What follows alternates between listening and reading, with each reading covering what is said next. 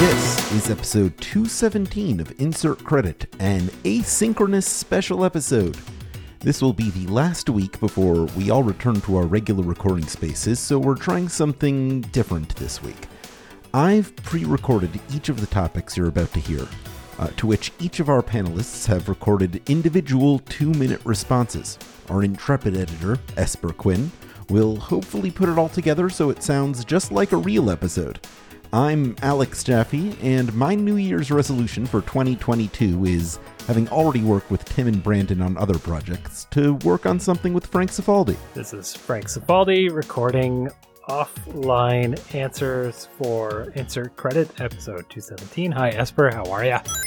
Okay, let's start. I'm Tim Rogers, and my New Year's resolution is I don't make New Year's resolutions anymore, not as any kind of a sort of a statement about anything. I am a person who does a lot of stuff, and I do a lot of stuff all the time, so I just don't really feel like making a resolution to do something that I'm not likely to do, that I would like to be more likely to do. I don't know if that would necessarily constitute a good idea, because it would be giving me more stuff to do on top of all of the other stuff I'm definitely already going to do. So that's why I don't make New Year's resolutions. Thank you. I'm Brandon Sheffield, and I don't really make New Year's resolutions, but I would like to start exercising some more again, and it is possible to do. So maybe I'll do that. I guess that's probably what I'm going to do. First question. What is the ugliest video game ever made? I feel like Tim and Brandon are going to have actual answers for this. In fact, I'm depending on that because I have sort of a cop-out one, which is that I think most games on the Game Boy Advance are hideous. Because it's sort of this weird time where we're all on very capable like Windows computers with the internet and PaintShop Pro and Photoshop and stuff like that. And it seems like the development pipelines made it really easy to just drop in some crappy assets, just, some photos off the internet that you downscaled and put a filter on it. It just, I despise the term lazy developer, but there was a lot of laziness in the Game Boy Advance era because of how easy it was. Well, okay, it's a combination, right? It's like, it was really easy to drop in graphics, and you're making games for a portable system, mostly played by children, and you don't respect children because you're a jerk, and also you're probably doing this for not very much money. So it just resulted in what I consider, and I'm not talking about the classics here, obviously, I'm talking about, sort of licensed stuff, like play the Garfield game. That's the one. Play that Garfield game that's on the Game Boy Advance, and you'll see just how hideous it is. When you just kind of drop in some art that you scraped up from the trash and just let the system sort of handle the scaling and rotation and stuff. And it's really bad, folks. It's really bad. There's much uglier games than Garfield on the Game Boy Advance, but it's an example. It's an example. It's part of the problem. Given the subjective nature of ugliness, its multivarious definitions, and also given the fact that I do not want to answer this question after the fashion of some kind of listicle YouTuber, the likes of whom I recently heard whilst taking a dump, jet engine volume bursting out of the television in my little brother's childhood bedroom, which sits adjacent to my parents' toilet, while my little brother's child sat watching a YouTuber, a very Canadian YouTuber, count down the top 25 ugliest Pokemon of all time, where he goes, this one is literally just an ice cream cone? Are you kidding me right now? I can't bring myself to really, really honestly answer the question, what is the ugliest video game ever made? So what I will do is I will instead give you two games that I think are ugly for different reasons. Spiritually ugly video games. The spiritually ugliest video game ever made. There are a lot of spiritually ugly video games like Custer's Revenge. I think the spiritually ugliest video game ever made is that stupid game Hatred. That was like a twin stick mass shooting video game. And it's not just that it was because it was a game about mass shooting. It's the fact that the developers put in the Steam listing that it's a game that is all about pure gaming pleasure, is the way they described it. As though shooting innocent people is the pure pleasure of video games. I find that ridiculous. I think shooting pedestrians in a Grand Theft Auto game is also pretty trashy. So I think visually ugly, if I'm going to pick a game that I think is visually ugly in a way that is meaningful to me, in a way where I'm not making fun of the graphics or anything, I will say that there was a period in history where some video games were sort of not as good looking as they had been shortly earlier. And I would pick the game Goemon's Great Adventure for the Nintendo 64. A lot of Nintendo 64 games were kind of ugly looking even then. And I just remember the Mystical Ninja starring Goemon, which was a Goemon Zelda-like, being a beautiful video game. And then this side-scrolling Goemon's Great Adventure was just, it was very miserable. I mean, in a way that 3D polygon side-scrolling games were always a little bit miserable because it wasn't a full 3D game. Anyway, I thought that just kind of put me off of video games for a while. I felt like that was a dark period in video game graphical history. And that's the end of my answer. Thank you. Goodbye. So I don't think I would ever really critique a game based on its visual attractiveness in that way and say something is ugly. I might have said it before, but if posed the question specifically, I wouldn't call anyone's like visual art ugly because, you know, it's the best they can do and it's all relative. And somebody likes it. But I guess I would say that for me, the ugliest games are the ones that have the ugliest vibe or intentions or core. And so classic example for me is the Valis X games, which take characters from the Valis games and put them in terrible molestation by tentacle situations. And it's just, it comes from a place of the rights holders needing money, and so selling the rights to this series off to some hentai game creators who then just made the lowest possible intellectual quality of video game out of it. They could have made an okay one if they wanted to, but that's not what they did. So I think that's pretty ugly. And another game in that zone would be Hatred and its ilk. Hatred being that game where you're just supposed to go around and try to commit a genocide against the human race because you're misanthropic and mad and super grimdark and whatever. And the ultimate insult is that game came out and was also not very interesting. So the only thing it had was its spite. And I think that's incredibly ugly. Have you formed any habits in video games that have translated into your normal life? You know, as I've gotten older, one of the things that I've started to recognize is that I don't have infinite time anymore. You know, I'm not old yet. I'm not even 40. I'm very, very close to 40, but I'm not 40 yet. But as time has gone on, I've come to recognize that I can't do everything. I can't learn everything. And I don't know that video games have directly contributed to that, but it does sound poetic to say that there's a correlation between my not needing to 100% games, even the ones that I love, and my not needing to do and see and experience everything possible in the world. Because I can't. There's things that I'm very good at and very passionate about that I feel much more fulfilled in doing, that I've made a conscious choice to focus on in a lot of cases more than, I don't know, for example, traveling to more countries, which, yeah, is also fulfilling. But again, can't do everything, can't do every side quest, can't 100% life is what I'm saying. And I don't know that video games have necessarily taught me that, but I do feel like my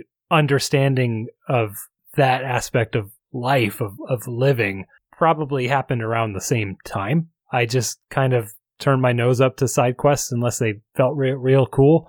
So, yeah, let's go with that. Well, ever since the advent of the console dual stick, right analog stick aiming first-person shooter such as Halo, in real life, when walking around interesting environments, I do find myself turning to the side and crab walking a lot, walking backward a lot, looking upward, tilting my head camera a whole lot. I find myself slowly panning by murals and such on the street that I find interesting. I've been walking backwards maybe 50% of the time now for the last 20 years of my life. That's a joke answer, of course. One habit that I definitely developed in video games that translates to real life very well, because this is a habit that primarily developed in open world video games. Open world video games having the most in common with real life. You can go anywhere, do anything, free roaming, freedom video games, libertas video games. is killing cops. I kill cops all the time as a force of habit in video games, in open world games.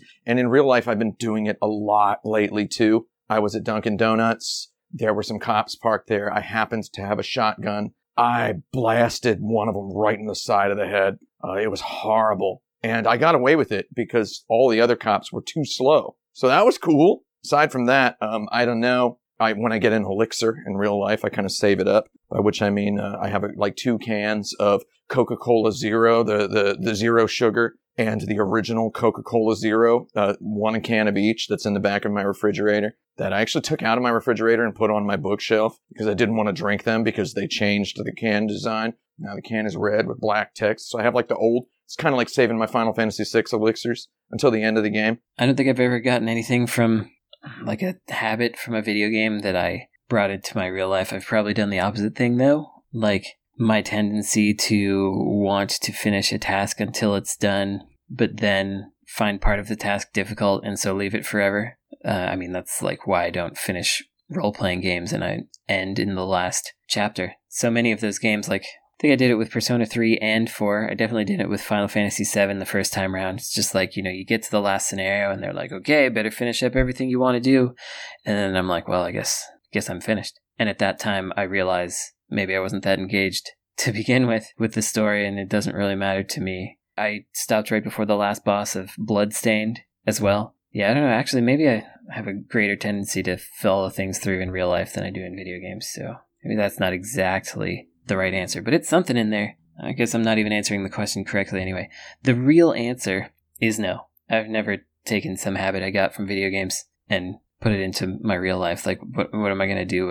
Hit a rock with a shovel in a certain way so that money comes out of it? That's not something I do in real life. Should every game have an easy mode? Should every game have a hard mode? I feel like this question is just a weird way of asking, should games have accessibility features? Which, yeah, obviously they should have accessibility features. But the question, as it's written here, is should every game have an easy mode? And no, not every game should have an easy mode or a hard mode or both. I'm looking at my phone right now. There's a game that I bought from, what is it? Annapurna, Ralston Annapurna Interactive, called Florence. And it's a game where you just kind of touch it and do some very simple mini-gamey things to sort of advance the narrative. It's that, and it's still a game, but it is not a game that challenges the player. It is a game that occupies the player. There's no notion of changing the difficulty of this game, I don't think. But that said, theoretically, maybe there is an accessibility option that could benefit some people who want to experience this game to make it where, I don't know, the touching doesn't have to be as precise if you're not as mobile with your fingers as most other people are. And yeah, so I mean, no, like there's no benefit there, but maybe I'm being pedantic. I don't know. So let's talk about typical sort of AAA action game or whatever. Should that have an easy mode and a hard mode? I don't care about the hard mode, but I think it's cool to put that in for people who do. My assumption about any hard mode is that it just makes everything a bullet sponge, but maybe people like that. I don't know. It doesn't seem that hard to do. Just tweak some numbers. And then easy mode. Yes, it should always be possible for someone who's not trained in video games to complete a single player campaign. So if that means every game should have an easy mode, if what I just said is the same thing as saying every game should have an easy mode, then yeah, I guess I do believe that. I just want to say you are not going to get me to answer the should every game have an easy mode, should every game have a hard mode question in under 2 minutes, standing by myself with a lavalier microphone in my childhood bedroom. It's not my childhood bedroom. I lived in this bedroom for 1 month.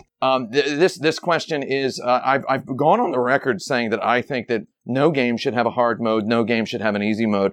All games should just have one mode. And then there are ways to play it. You can play it the goblinized way that weirdos will make fun of you for playing it. Or you can play it the demigod goblinized way that a different type of weirdos will make fun of you for playing it. I feel like every game should have grinding. put grinding in a game. Just make the game have some grinding. If you want it to be easier, you can just grind on your low-level monsters. Usually the sorts of games that people say should have hard modes or easy modes, not gonna talk about which games those usually are. Usually those are games that if they just had a little bit of grinding and people could be overpowered. Maybe like have a sword available in the hub world at the beginning of the game that people in the hub world say, don't take this sword. It's a fearsome power. It's too much. And then just have it be like a special ending. I don't know. A special ending that's like you took the freak sword and now you're a monster. Something like that. Like, I don't know. I don't think there needs to be hard modes and easy modes per se. I think we just need to look to the one mode future. That's what I'm saying, Jerry. The one mode future where everyone can chill in the same mode. And that's my final answer. Thank you. Easy modes are great. They're good stuff that you should have probably in your video game. But if you're a small company, I don't believe that you have to do it. I don't think everyone has to do it. They're really difficult to do easy and hard modes in some games. Like in our game Gunsport, which, by the way, wish listed on Steam, Hyper Gunsport, we had a really hard time tuning the difficulty because you've got 3 AI characters and 1 human, and we're trying to tune against that for the single player experience. You know, obviously for true multiplayer, it doesn't matter, but you've got 1 human character and 3 AI, and the only things they can really do are shoot this ball and jump and like aim and miss. The idea of difficulty is incredibly hard to pin down because with that many predictions happening, you know, we're not math geniuses over here.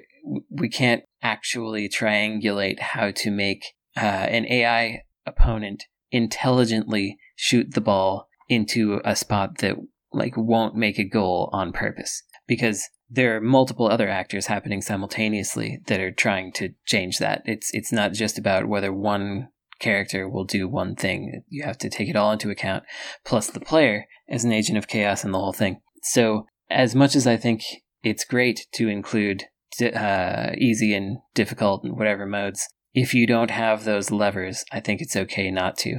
On the other hand, any kind of accessibility options that you can put in are very good. Button remap, colorblind mode, just any of that kind of low-hanging fruit so that whoever wants to be able to try to play your game can. You should do that. I'd love to put an easy mode or a hard mode in Gunsport. We just really cannot figure out how to do it. As a little follow-up to that, if anybody else winds up talking about whether some games should just be difficult and some games should just be easy, I believe in that as well. I think that there's a value to having a specific vision and sticking to it and making like a really light, easy platformer or a really punishing tactical game or whatever kind of thing. If there's a specific thing that you want to go for, I think that you should be able to go for it. And Tim may talk about the hard mode in Final Fantasy VII Remake, which actually makes the game fun to play and was inaccessible to me because I didn't want to try to learn it. There's value in sticking to your guns and making something easy or hard. Imagine that you had the power to create video game mods just by speaking them into existence during this segment. What would you make? I actually have a really good answer for this, and it's not going to be specific to any game ever. Much like Tim Rogers of the Insert Credit Show, I play games primarily on my computer, and I have a really good graphics card. I have a 3080. It was very difficult to get one. I don't know if it's even possible anymore, but a year ago, it was quite a struggle. I managed to, and I will cherish this thing until I get the next one. But anyway, if I could just will any mod into existence, I would will the ability for these PC games I'm playing to just extract and dump all of the textures and data and everything onto my hard drive and just make my install of Red Dead Redemption 2 like a terabyte. I don't care. Just have all of that data just ready for me instead of doing the thing where you have to decompress that data in real time, causing some stuttering and stuff like that. It's like, no, give me the option to literally fill my hard drive with every piece of data that's compressed in this game. If that's what it takes, just give me that ability to squeeze out just a little bit more performance out of this thing, because I have the tools. I have the technology. Give me that freedom. Give me big head mode in that Final Fantasy VII Remake. Give me gun mode in Madden where the quarterback fires the football out of a bazooka. Give me big shoes mode in 2K where everybody's shoes are like as big as their torsos. Put the portal gun from Portal into, like, Grand Theft Auto 5. Put, like, some Days Gone looking Harley Davidson into Red Dead Redemption 2. Give me a mod that swaps out all the Asahi brand beverages in the convenience stores of the Yakuza games for their Kirin counterparts, because Kirin is the best. Instead of Mitsuya cider, give me, like, Kirin grapefruit Mets. I don't know. I don't like mushrooms, so Super Mario Bros., I would like to mod the mushroom out, make it something a little bit more appetizing, maybe a little bit more theme appropriate, like a slice of pizza. Zelda Life Meter shouldn't be hearts, because hearts is girly. Make it guns. And while you're at it, make the original Legend of Zelda bombs shaped like hearts. I think that would be more interesting. Make the Fire Flower in Super Mario Bros. A can of Monster Energy drink. You know, I'm now thinking back to how I said that I think of keeping old design Coca-Cola Zero cans in my house is like saving my elixirs in Final Fantasy VI until the end of the game, at which point I usually forget to use them anyway. And I'm now thinking it would be cool if instead of high potion elixir, it was like Coke, cherry Coke. Like, I think a cherry Coke would probably refill more HP than a regular Coke, even if it didn't taste as good, no matter what your feelings, your preferences are. I feel like it wouldn't be too hard to convince the video game playing populace at large that cherry Coke heals more HP. If I could create any video game mod right now, I would create one who does a great job of filtering out all them Nazis and racists and such, and make sure that everybody's having a real good time in the video game. That's the kind of mod that I like in my forums and communities. I know that's not the question, but that's what I thought of. So, man, I don't know. Put Bonk in there. Put Bonk in whatever. Give me, I'm thinking off the top of my head here. Give me, like, one of those Project X Zone, Cross Zone, whatever you call it, kind of games together for every property that I like.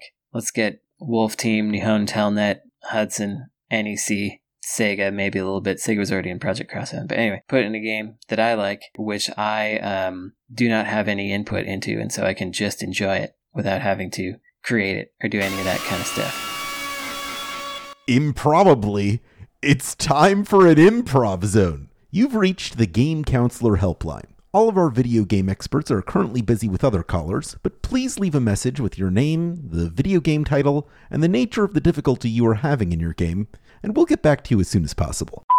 Oh, gosh. Yes, I was really hoping someone would be there. I'm really confused. Oh, God, where do I start? So I'm playing that hot new game, Princess Tomato, in the Salad Kingdom. You know, good game so far. Haven't had a lot of issues with the puzzles or anything like that. But I'm in a place called the Peanut Village, and I'm exploring, and I'm not stuck or anything. I'm just confused. I'm wondering if this is like an unintentional bug in the game, maybe, or I don't know, maybe I did something wrong. But I'm talking to the villagers in the Peanut Village and looking around, and according to the game's lore, the streets are made of peanut shell, and the buildings are made of peanut. And is this actually the world that I'm supposed to inhabit? Did something go wrong? Am I in Silent Hill? I mean, it feels really strange to me that villagers would desecrate the corpses of their loved ones in order to pave the roads, in order to, shield themselves from the rain. I guess I sort of get that. But anyway, I don't know. Like, I'm using a Game Genie. Maybe I put in the code wrong. So just, God, please give me a call back. I'm really confused. Thank you. I look forward to your call. Thank you. Please. Hey, yo, hello, is this the Nintendo? My name is Jerry Trashcan. I got a bit of a situation here, and I need you to listen to me closely. Now, if I get cut off one more time, I promise my lawyer is going to kill you. Okay, listen. You got this game. There's this guy, some little turd man, looks like somebody stepped on his hat. You know who I'm talking about? My kids almost killed me to get him this game, man. They told me they was gonna drink my blood till I died if I didn't get them this game, man. Now they're telling me I'm dead if I don't fix it for them. So, listen, some little chestnut with feet, ain't even got any kind of look on his face, just comes over and touches the little guy. And he doesn't even bite him or doesn't even eat him, he just touches it. And the little guy gets upset and falls out of the TV, and then he's back, and then he's gone, and then he's back. And then you're telling me it's game over? You telling me I almost died in real life? And I almost killed a man in hot blood because of this game over? I got these 2 kids, my boys Blurfus and Brickules. I swear to God, I don't barely remember even having them. I don't barely remember them being born, and they're freaking already taller than me. These freak kids say, you gotta get us an action set for Christmas, or we're getting you the rest of what you just got. I think they mean they're gonna finish me off. Before they even ask me for anything, they beat me half to death with the BMX bikes I got them for last Christmas. They bent those bikes all out of shape, hitting me with them. The emergency room told me I was lucky they didn't turn me into just a big bag of juice beating me with them bikes like that. So because of these kids, I gotta beat this other guy half to death out behind the Toys R Us? I made that fella's nuts bleed all over his khakis because of that action set. He tries to tell me $800 and I'm like, screw you. He's puking his guts out. So I give him an extra 20, make it 220. And my kids, they just want to shoot a cartoon duck. Now I shot that duck just to see if it died satisfactorily enough to please my little monsters. Like, what is with that stupid duck, by the way? It just falls down and gets back up again? I think it's the same duck. Is it the same duck? Anyway, I scratched the holy heckaroonie out of the TV with that gun, man, and the kids did not like that. They did not like that. They are saying they'll let it slide if I call Nintendo and tell them to fix Mario. They said, if Nintendo don't make Mario jump, they're gonna make me jump. I think they mean off of the water tower. They throw cops off there all the time. Well, guess what? I'm not going to do it. Jaffe's not here to stop me, so I'm just not going to do the improv zone. It is difficult enough when you got people that are actually helping you also do it, and you're sort of more inspired because everybody's failing the same way around you. But when you have the prompt, it's too difficult to get in your head trying to think about how to make it correct and funny and good. And so nobody can stop me from not doing it, and here I am not doing it. But I will tell you about a game that I did get stuck on called Genso Tairiku Aoleria. And it's a game by Winkysoft and Taito. And so it should be good. It's a side-scrolling action game. You got like a spear and you're beating stuff up. But there's this point at which, according to the one guide, the one FAQ on GameFAQs, you're supposed to find this werewolf. And he's just impossible to find. And there's like incredibly simple instructions. Return to Port Town and re-enter the weapons shop. You'll have to fight a werewolf. He's easy if you've leveled up, like I said. But I can't find that guy. And the scant few posts you can find about this game anywhere on the internet are all like, where's this friggin' werewolf? So I don't know where this author got that idea from. Maybe it was really easy for them, but I couldn't find that guy. My favorite thing, though, about this FAQ is at the end, where the author says, "This is where my game got erased. I will update it as soon as I decide to replay the game or someone else finishes it for me." And nobody ever did. Hi, yes, Tipline? I have a problem that I'm hoping you can help me with. Have you heard of the critically acclaimed MMORPG Final Fantasy XIV with an expanded free trial which you can play through the entirety of A Realm Reborn and the award-winning Heavenward expansion up to level 60 for free with no restrictions on playtime? Yes? You have? Well, that's kind of why I'm calling. You see, everyone's heard of the critically acclaimed MMORPG Final Fantasy XIV with an expanded free trial which you can play through the entirety of A Realm Reborn and the award-winning Heavenward expansion up to level 60 for free with no restrictions on playtime. In retrospect, it was probably a bad idea to turn into such a catchy, repeatable phrase like that. It worked too goddamn well, and now the queues are too damn long. How else am I supposed to get my daily allotment of pain and suffering and sexy slutty bunny boys if it takes me 3 hours to get through a 5,000 person queue? You feel me? So if you can help me convince people to stop playing critically acclaimed MMORPG Final Fantasy XIV with an expanded free trial which you can play through the entirety of A Realm Reborn and the award-winning Heavenward expansion up to level 60 for free with no restrictions on playtime, that would help a lot. Thanks. Hello, is this Nintendo Emotional Support HQ? So I'm stuck in a bit of a pickle right now. I sold 15 hero coins today in your game, I think it's called Soft Non-Threatening Friends, to an NPC character, a non-player character, who seemed very convincing, named Cousin Crook, because he was telling me that he needed it for a fence, and, you can only use hero coins to build fences to keep his animals in, but instead it turned out that he used it to remove the trees in my yard, and I found out that I had just been swindled by this character, and now my virtual children that I spent a lot of money on that I own in the game won't stop calling me very rude and inappropriate names, and I don't understand how that got through in a family game such as this, but I paid a lot of good money to have those virtual children never question my parenting skills and tell me that they're unmatched, and I needed that unmatched perk in order to unlock the food purchasing so that I can feed myself and others. But now this crook character threatens to derail my agenda, and I just don't appreciate it. So if you know how to solve this conundrum, and also I think it's very inappropriate what those virtual children said. So I think you should maybe talk to their algorithm and see if you can fix it, because I just don't think that this is appropriate for a family game. Hi, yeah, tip line, it's me, it's Esper. You have a file on me. I call in a lot because of this. Brandon brought up another obscure game. I need it for the show notes. I don't know how to spell it. You're going to have to help me out here. The way he pronounced it, Genso Tairiku Aurelia? I'm totally lost on this one. I know I call in for this every week. I'm so sorry. Any information you can get me. Console, he said it was by Winkysoft. That sounds made up to me. I don't know if that's a joke or not, but if you can send it to me, I'll be able to find it on Moby Games from there. Thank you so much. Happy New Year. What does it take to convince someone to try a video game? What does it take to convince someone to try I don't care if you play a video game. I really don't care what you do with your time. Okay. Think about this for real, right?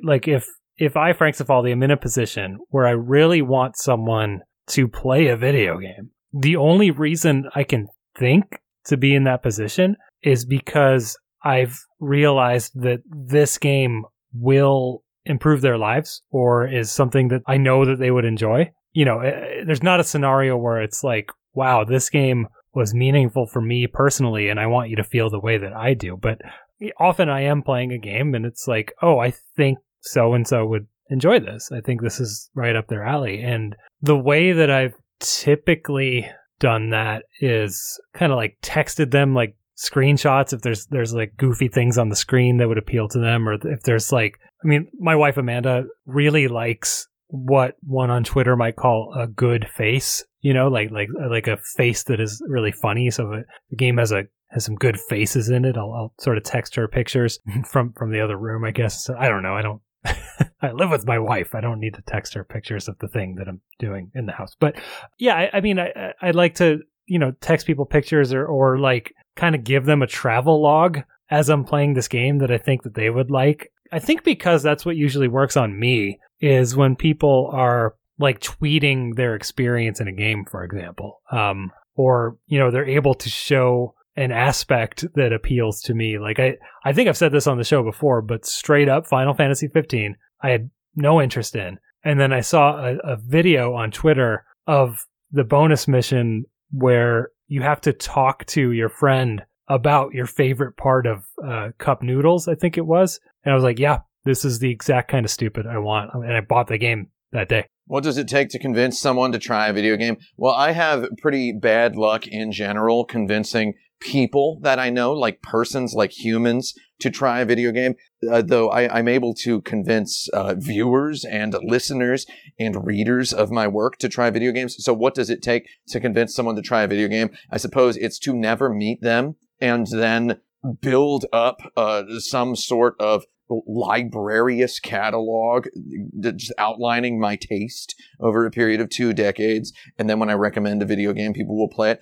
I don't actually know how I did it per se, though I did make this long video about Cyberpunk that I tried to tell people that they didn't need to play the game, that I'd played it for them, and that here was all this stuff that we can talk about with regard to the game. And I got so many people telling me that they played the game after watching the review or before watching the review, or they got to a certain point in the review and then they decided to play through the entire game. I was trying to kind of convince people not to play the game. So it was quite strange that so many people actually did play the game. A little bit weird. As for convincing real people that I know in real life to play video games who are not already video game players, I guess this kind of goes back to the question that Brandon asked somewhat recently about, can you remember a parent of yours or one of your parents telling you that a video game impressed them unprompted? I feel like that's really it. You just have to wait for somebody to say, hey, that Red Dead Redemption 2 is coming out. Should I play that?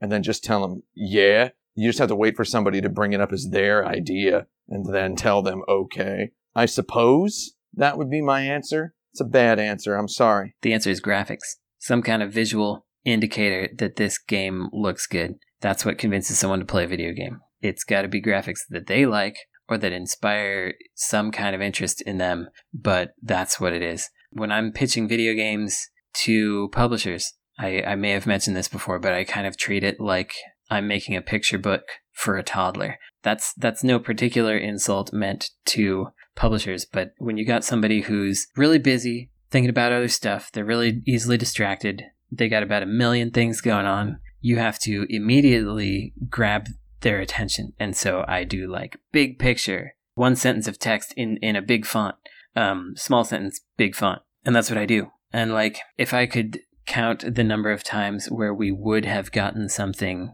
a deal, if we had a professional grade trailer, I'm 90% sure of it. It's just like, when you send a video game to a publisher, they know that it's not finished. They're aware that you're pitching something. You know, they know what a beta of a game looks like. And yet, they will still 100% look at your game and consider that this is the final product I will be receiving.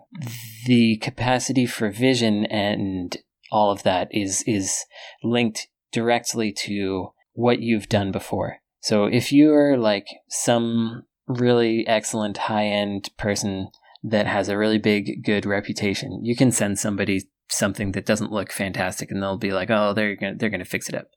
But if you're someone like me and you send something out and the UI is a little weird, or the boss has work in progress graphics, and you don't make it really obvious that it's work in progress, they're gonna be like, oh, this person doesn't have the greatest sense of UI or of scale or whatever. And they don't know you. They can't anticipate what you're going to do and the ways in which you're going to improve things. They don't necessarily even trust you to do that. So you got to put forward the best looking thing that you can within the time that you have when you're pitching. And I think the same is true when you're showing a game to consumers. They will take what you've showed them at face value. If you got a low, slow, plodding trailer, they're going to be like, oh, this game is probably pretty slow. If you wind up focusing on some area of your game that isn't really the feature of the game, they're going to think that's what your game is about. So yeah, what convinces people to play games is good graphics that they like, that give them the idea of how that game will play. So man, like Stardew Valley, you take a look at a screenshot of that and you're like, I'm farming. I get it. You know, it's not the absolute prettiest art that you'll ever see, but you 100% know what it is. You know what you're in for. And it's like, yeah, I'll get on board with that train.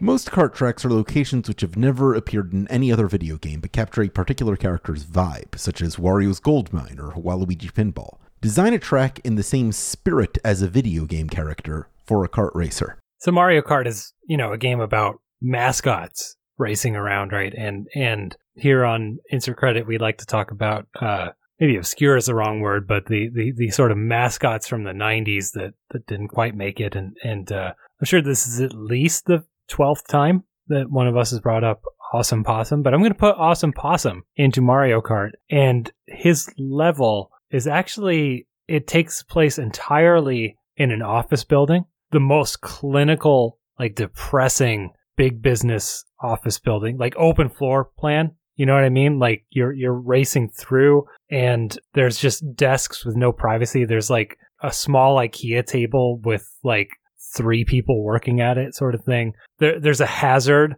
where there's 2 guys in business suits, like giant statues that are like shaking hands and they're kind of like like hitting the ground as they shake. So you have to sort of get through the business negotiation stuff. And, you go through like meeting rooms with like whiteboards with like Sharpies that are like floating in the air, like Beauty and the Beast or something, right? Like, so there's Sharpies, not Sharpies. Don't put Sharpie on a whiteboard.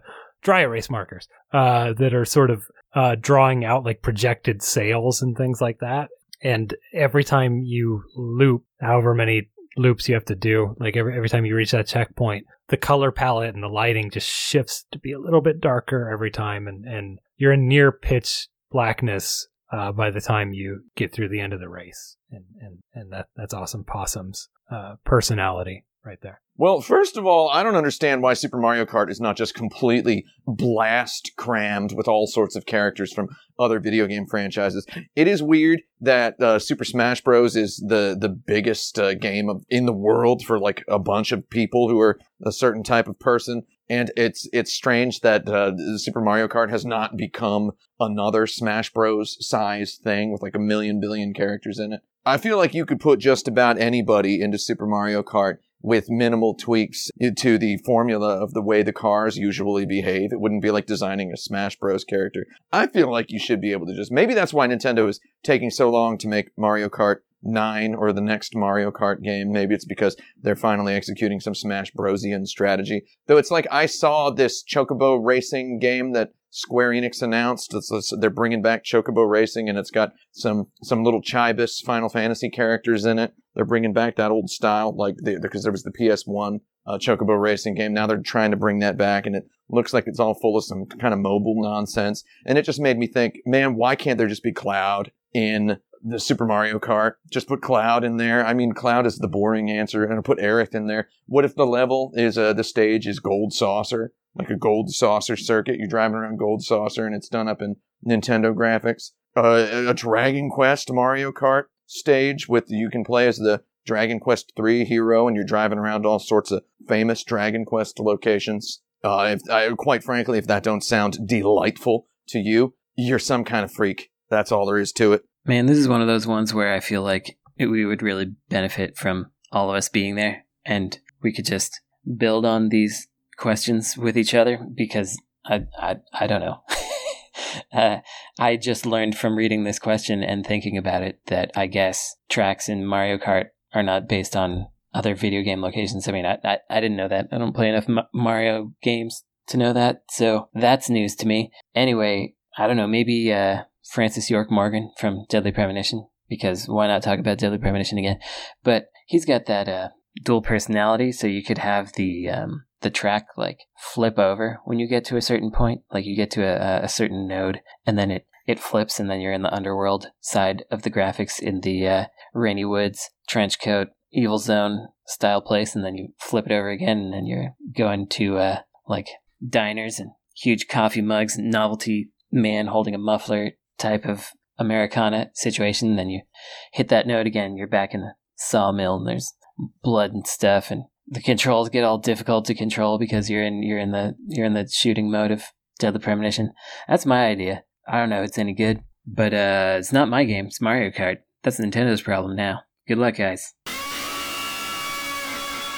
How have focus groups affected game development? So, I mean, clearly Awesome Possum only exists because of a focus group, right? I mean, I think we could all agree on that character and the fact that he is an environmentalist in the Captain Planet era of the night. I mean, that's a focus group game. That's, go back to that prior question, but add in some focus groups to that racetrack, where you're racing through and there's children behind two-way glass watching footage of you driving, and they're eating pizza and falling asleep. That I think that really says everything. That's all I got. Well, anybody who has watched, for example, the TV show Mad Men will know that focus groups have been a part of marketing, advertising, or product development for literally decades. It's been a huge thing. So how have focus groups affected game development? They've probably been affecting game development since sort of the very beginning of video game development. I remember seeing Howard Phillips, a former Nintendo big shot cool guy, saying on a Facebook post about how video game control was always the number one thing that their focus groups reported as finding lacking in some video games that weren't that good, or something like he said, play control was the number one thing that most focus group members said they appreciated the most about games was when the controls were good. So, I mean, focus testing seems to have actually influenced game development for quite some time. So I would say, if you're talking about modern times, how has focus testing changed in modern times? What is it doing now? I would say, have you looked at goddarn Yelp? Have you looked at YouTube comments? The entire world is a focus group now, and they are just sponging data and opinions and ideas and nonsense. There's people just giving out free ideas in the YouTube comments of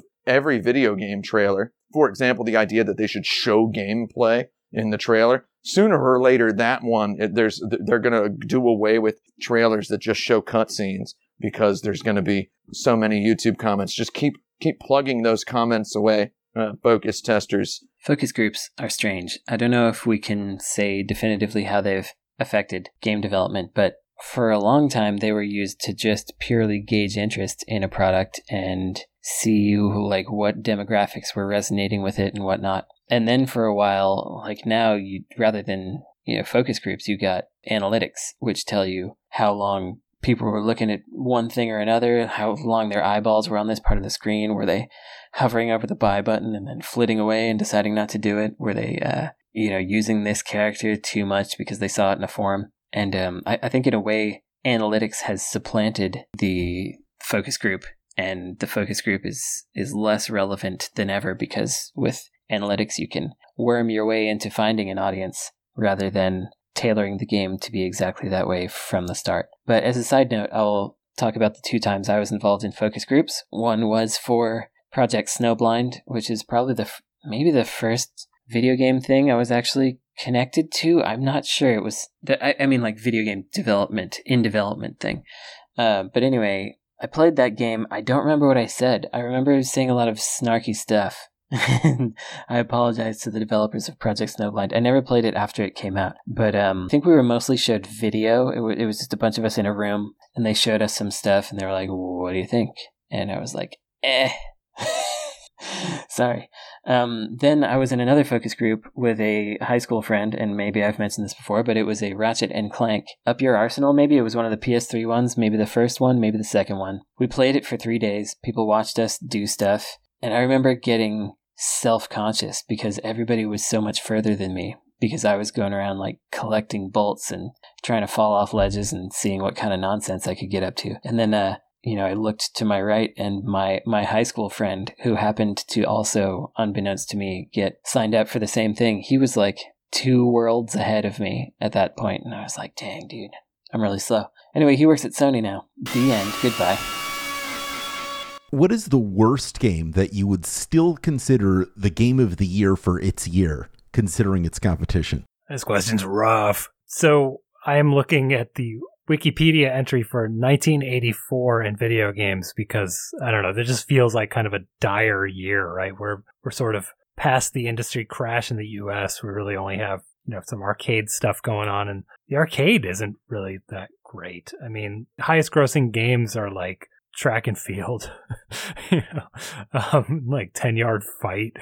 But there's some innovation happening in the UK. The top selling game that year is Jet Set Willy. You also have Manic Miner on there and Saber Wolf, Jetpack. I don't like any of those games.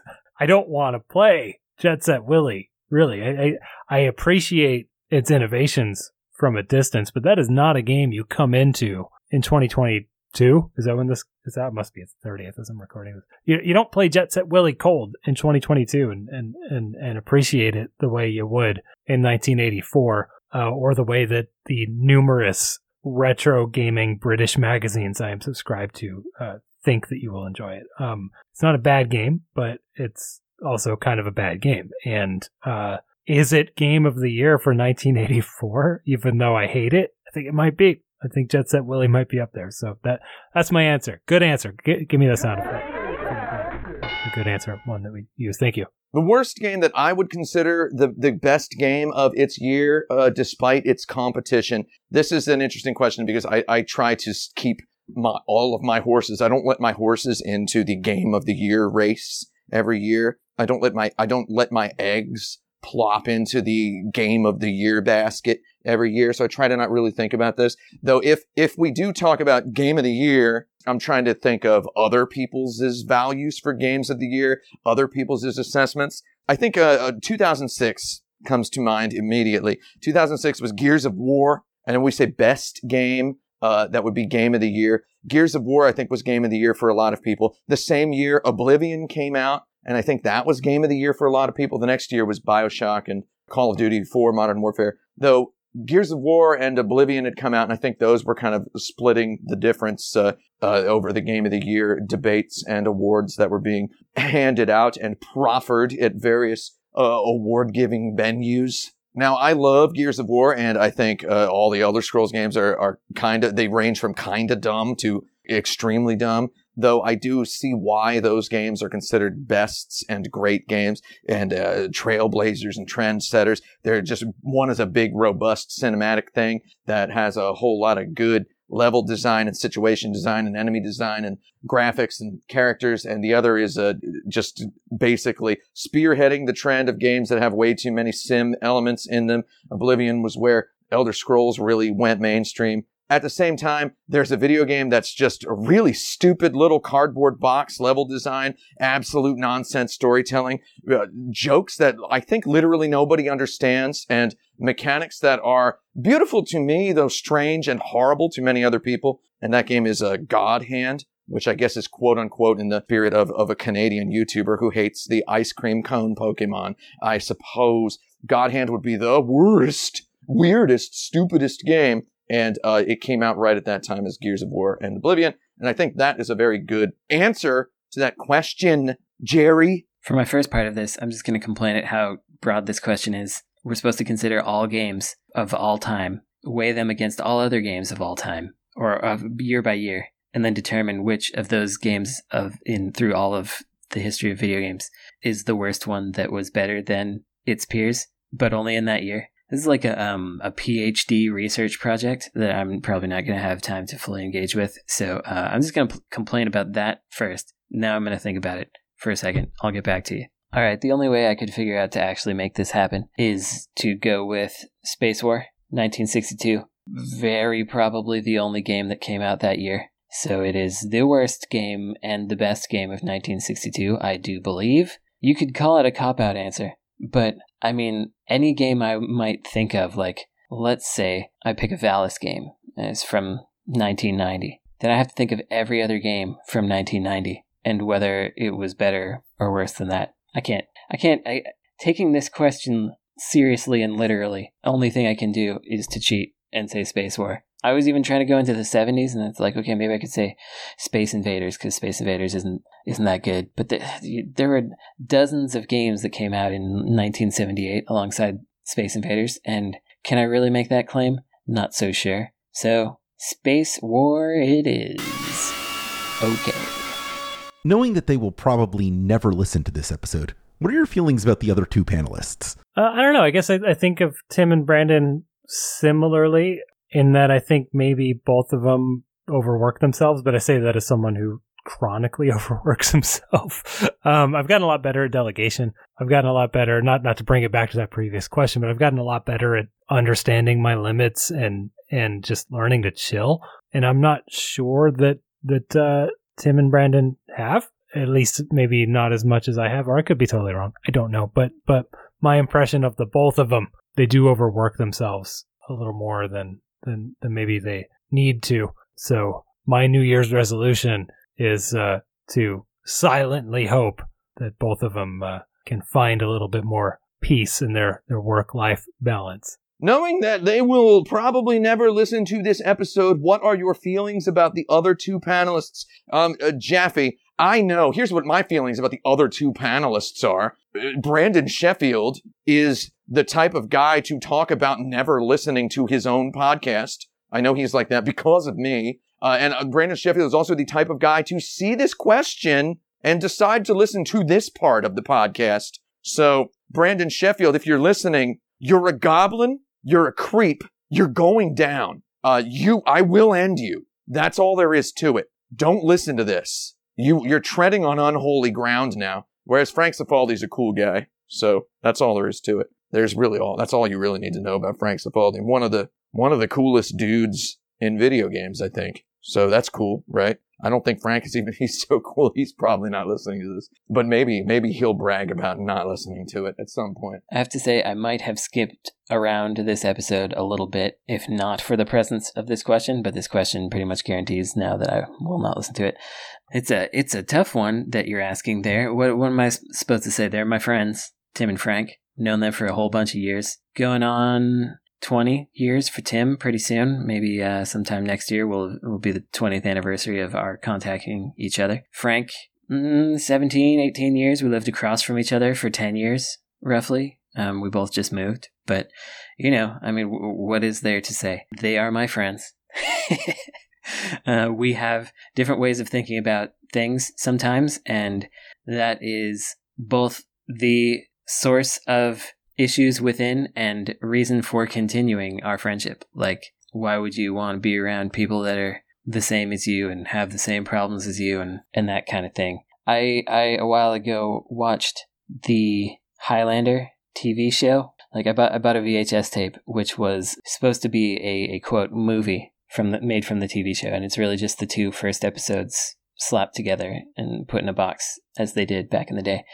And it's got the TV show's Highlander, Adrian Paul, getting sort of passed the baton from the movie's Highlander, Christopher Lambert, or Christophe Lambert. And you see the two of them meet up for the first time in like 500 years, and they're like still grousing about the same problems, and they still annoy each other in the same exact ways because they're both entirely themselves, and at the same time, it's like they still know they're friends and they can rely on each other, and they hang out for a while. They practice some sword fighting together because they know some big quickening thing is going to happen. But then they get a little annoyed with each other, and then they go away again, and they're like, well, see you in another 500 years or something. And I feel like maybe that's a little bit what some of these longer friendships are like once you get to be of a certain age and vintage. It's like, yeah, we were all a little different from each other. But we all appreciate the ways that the other people are. That's why we still talk to each other and hang out, and that's why we're friends. We may not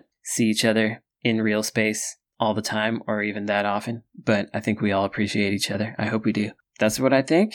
Does that do it? It's my Highlander analogy. Is that something? All right. Bye. Do you have any recommendations for our listeners this week? Yeah, a quick recommendation. Drive-in theaters. Think about it. I kind of forgot they existed, and I went to the theater for the first time in 2 years now. This is my first post-pandemic theater experience. Was Amanda and I drove to a drive-in theater and watched that Spider-Man, and had a pretty good time. Bring whatever snacks you want. Bring blankets. Probably should bring blankets because that car gets really foggy if you're in there with the windows rolled up, so you got to at least crack the window, and it is December, or I guess January when you're listening to this. But had a really good time and was like, yeah, I'd do this again. What was this, like $8 to do this? Times 2, $16 to do this. Bring our own snacks. Good time.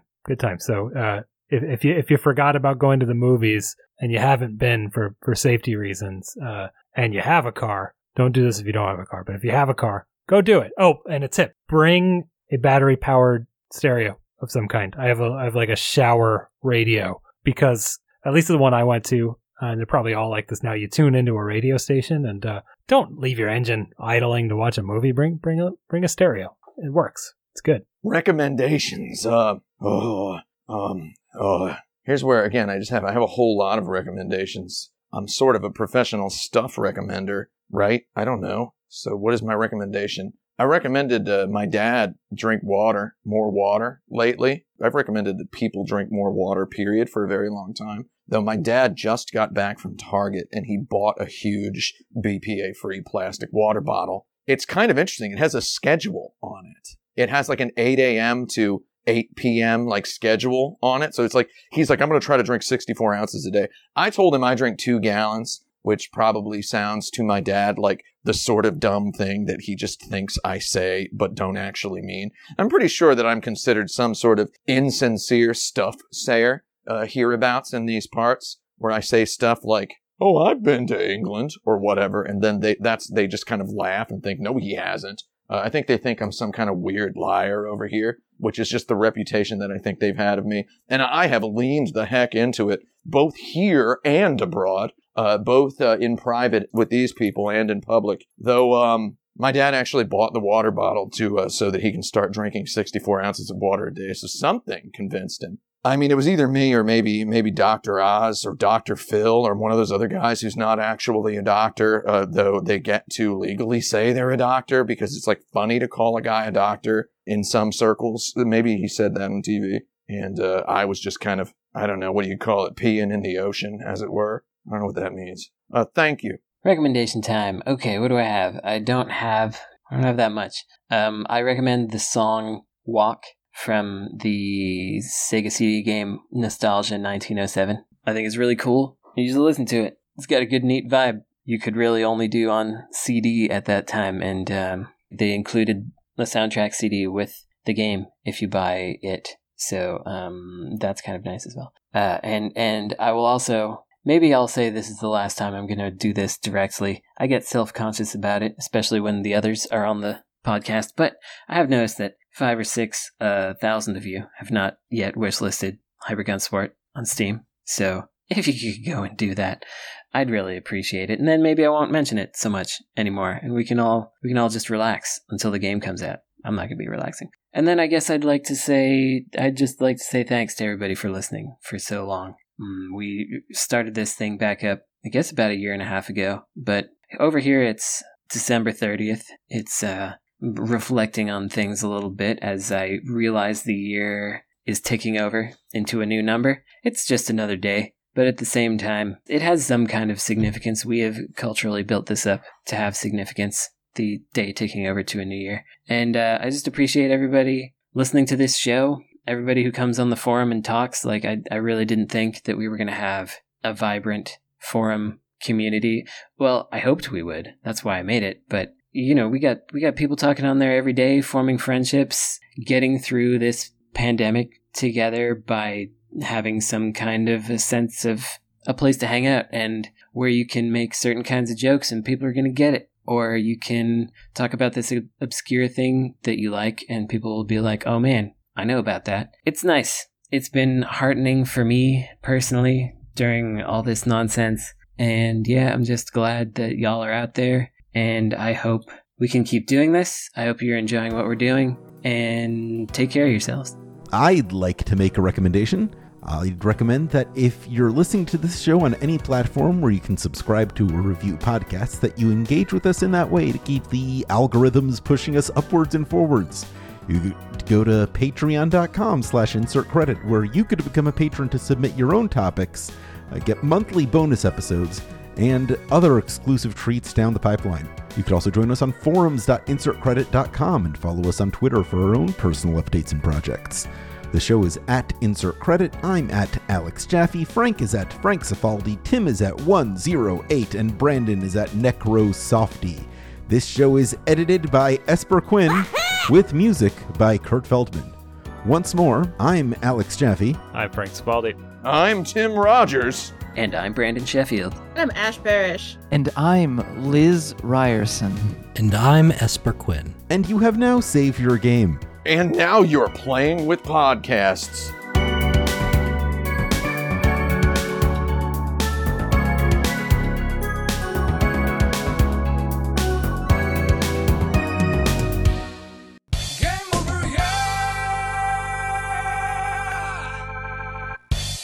Honk, honk. I just want everyone to know that the motivation for this character was I imagined a man who had purchased a Nintendo for his children for Christmas back in 1988, and then his children were so stupid. His children were named Blurfus and Brickules, and according to the fiction, that they